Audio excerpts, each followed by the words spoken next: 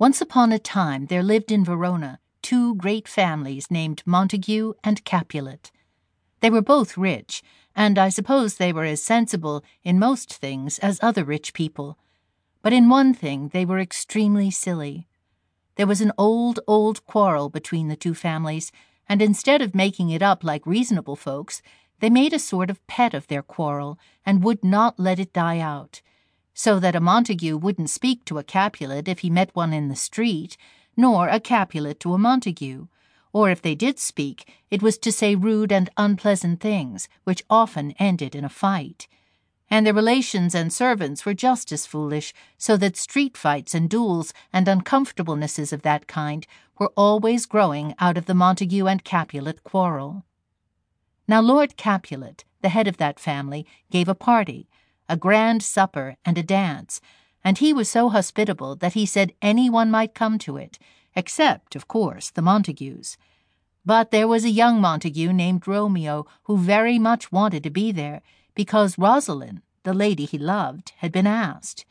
This lady had never been at all kind to him, and he had no reason to love her, but the fact was that he wanted to love somebody, and as he hadn't seen the right lady, he was obliged to love the wrong one. So to the Capulets' grand party he came, with his friends Mercutio and Benvolio. Old Capulet welcomed him and his 2 friends very kindly, and young Romeo moved about among the crowd of courtly folk dressed in their velvets and satins, the men with jeweled sword hilts and collars, and the ladies with brilliant gems on breast and arms, and stones of price set in their bright girdles. Romeo was in his best, too, and though he wore a black mask over his eyes and nose, everyone could see by his mouth and his hair, and the way he held his head, that he was 12 times handsomer than anyone else in the room. Presently, amid the dancers, he saw a lady so beautiful and so lovable that from that moment he never again gave one thought to that Rosalind whom he had thought he loved. And he looked at this other fair lady as she moved in the dance in her white satin and pearls, and all the world seemed vain and worthless to him compared with her. And he was saying this, or something like it, when Tybalt, Lady Capulet's nephew, hearing his voice, knew him to be Romeo. Tybalt, being very angry, went at once to his uncle and told him how a Montague had come uninvited to the feast.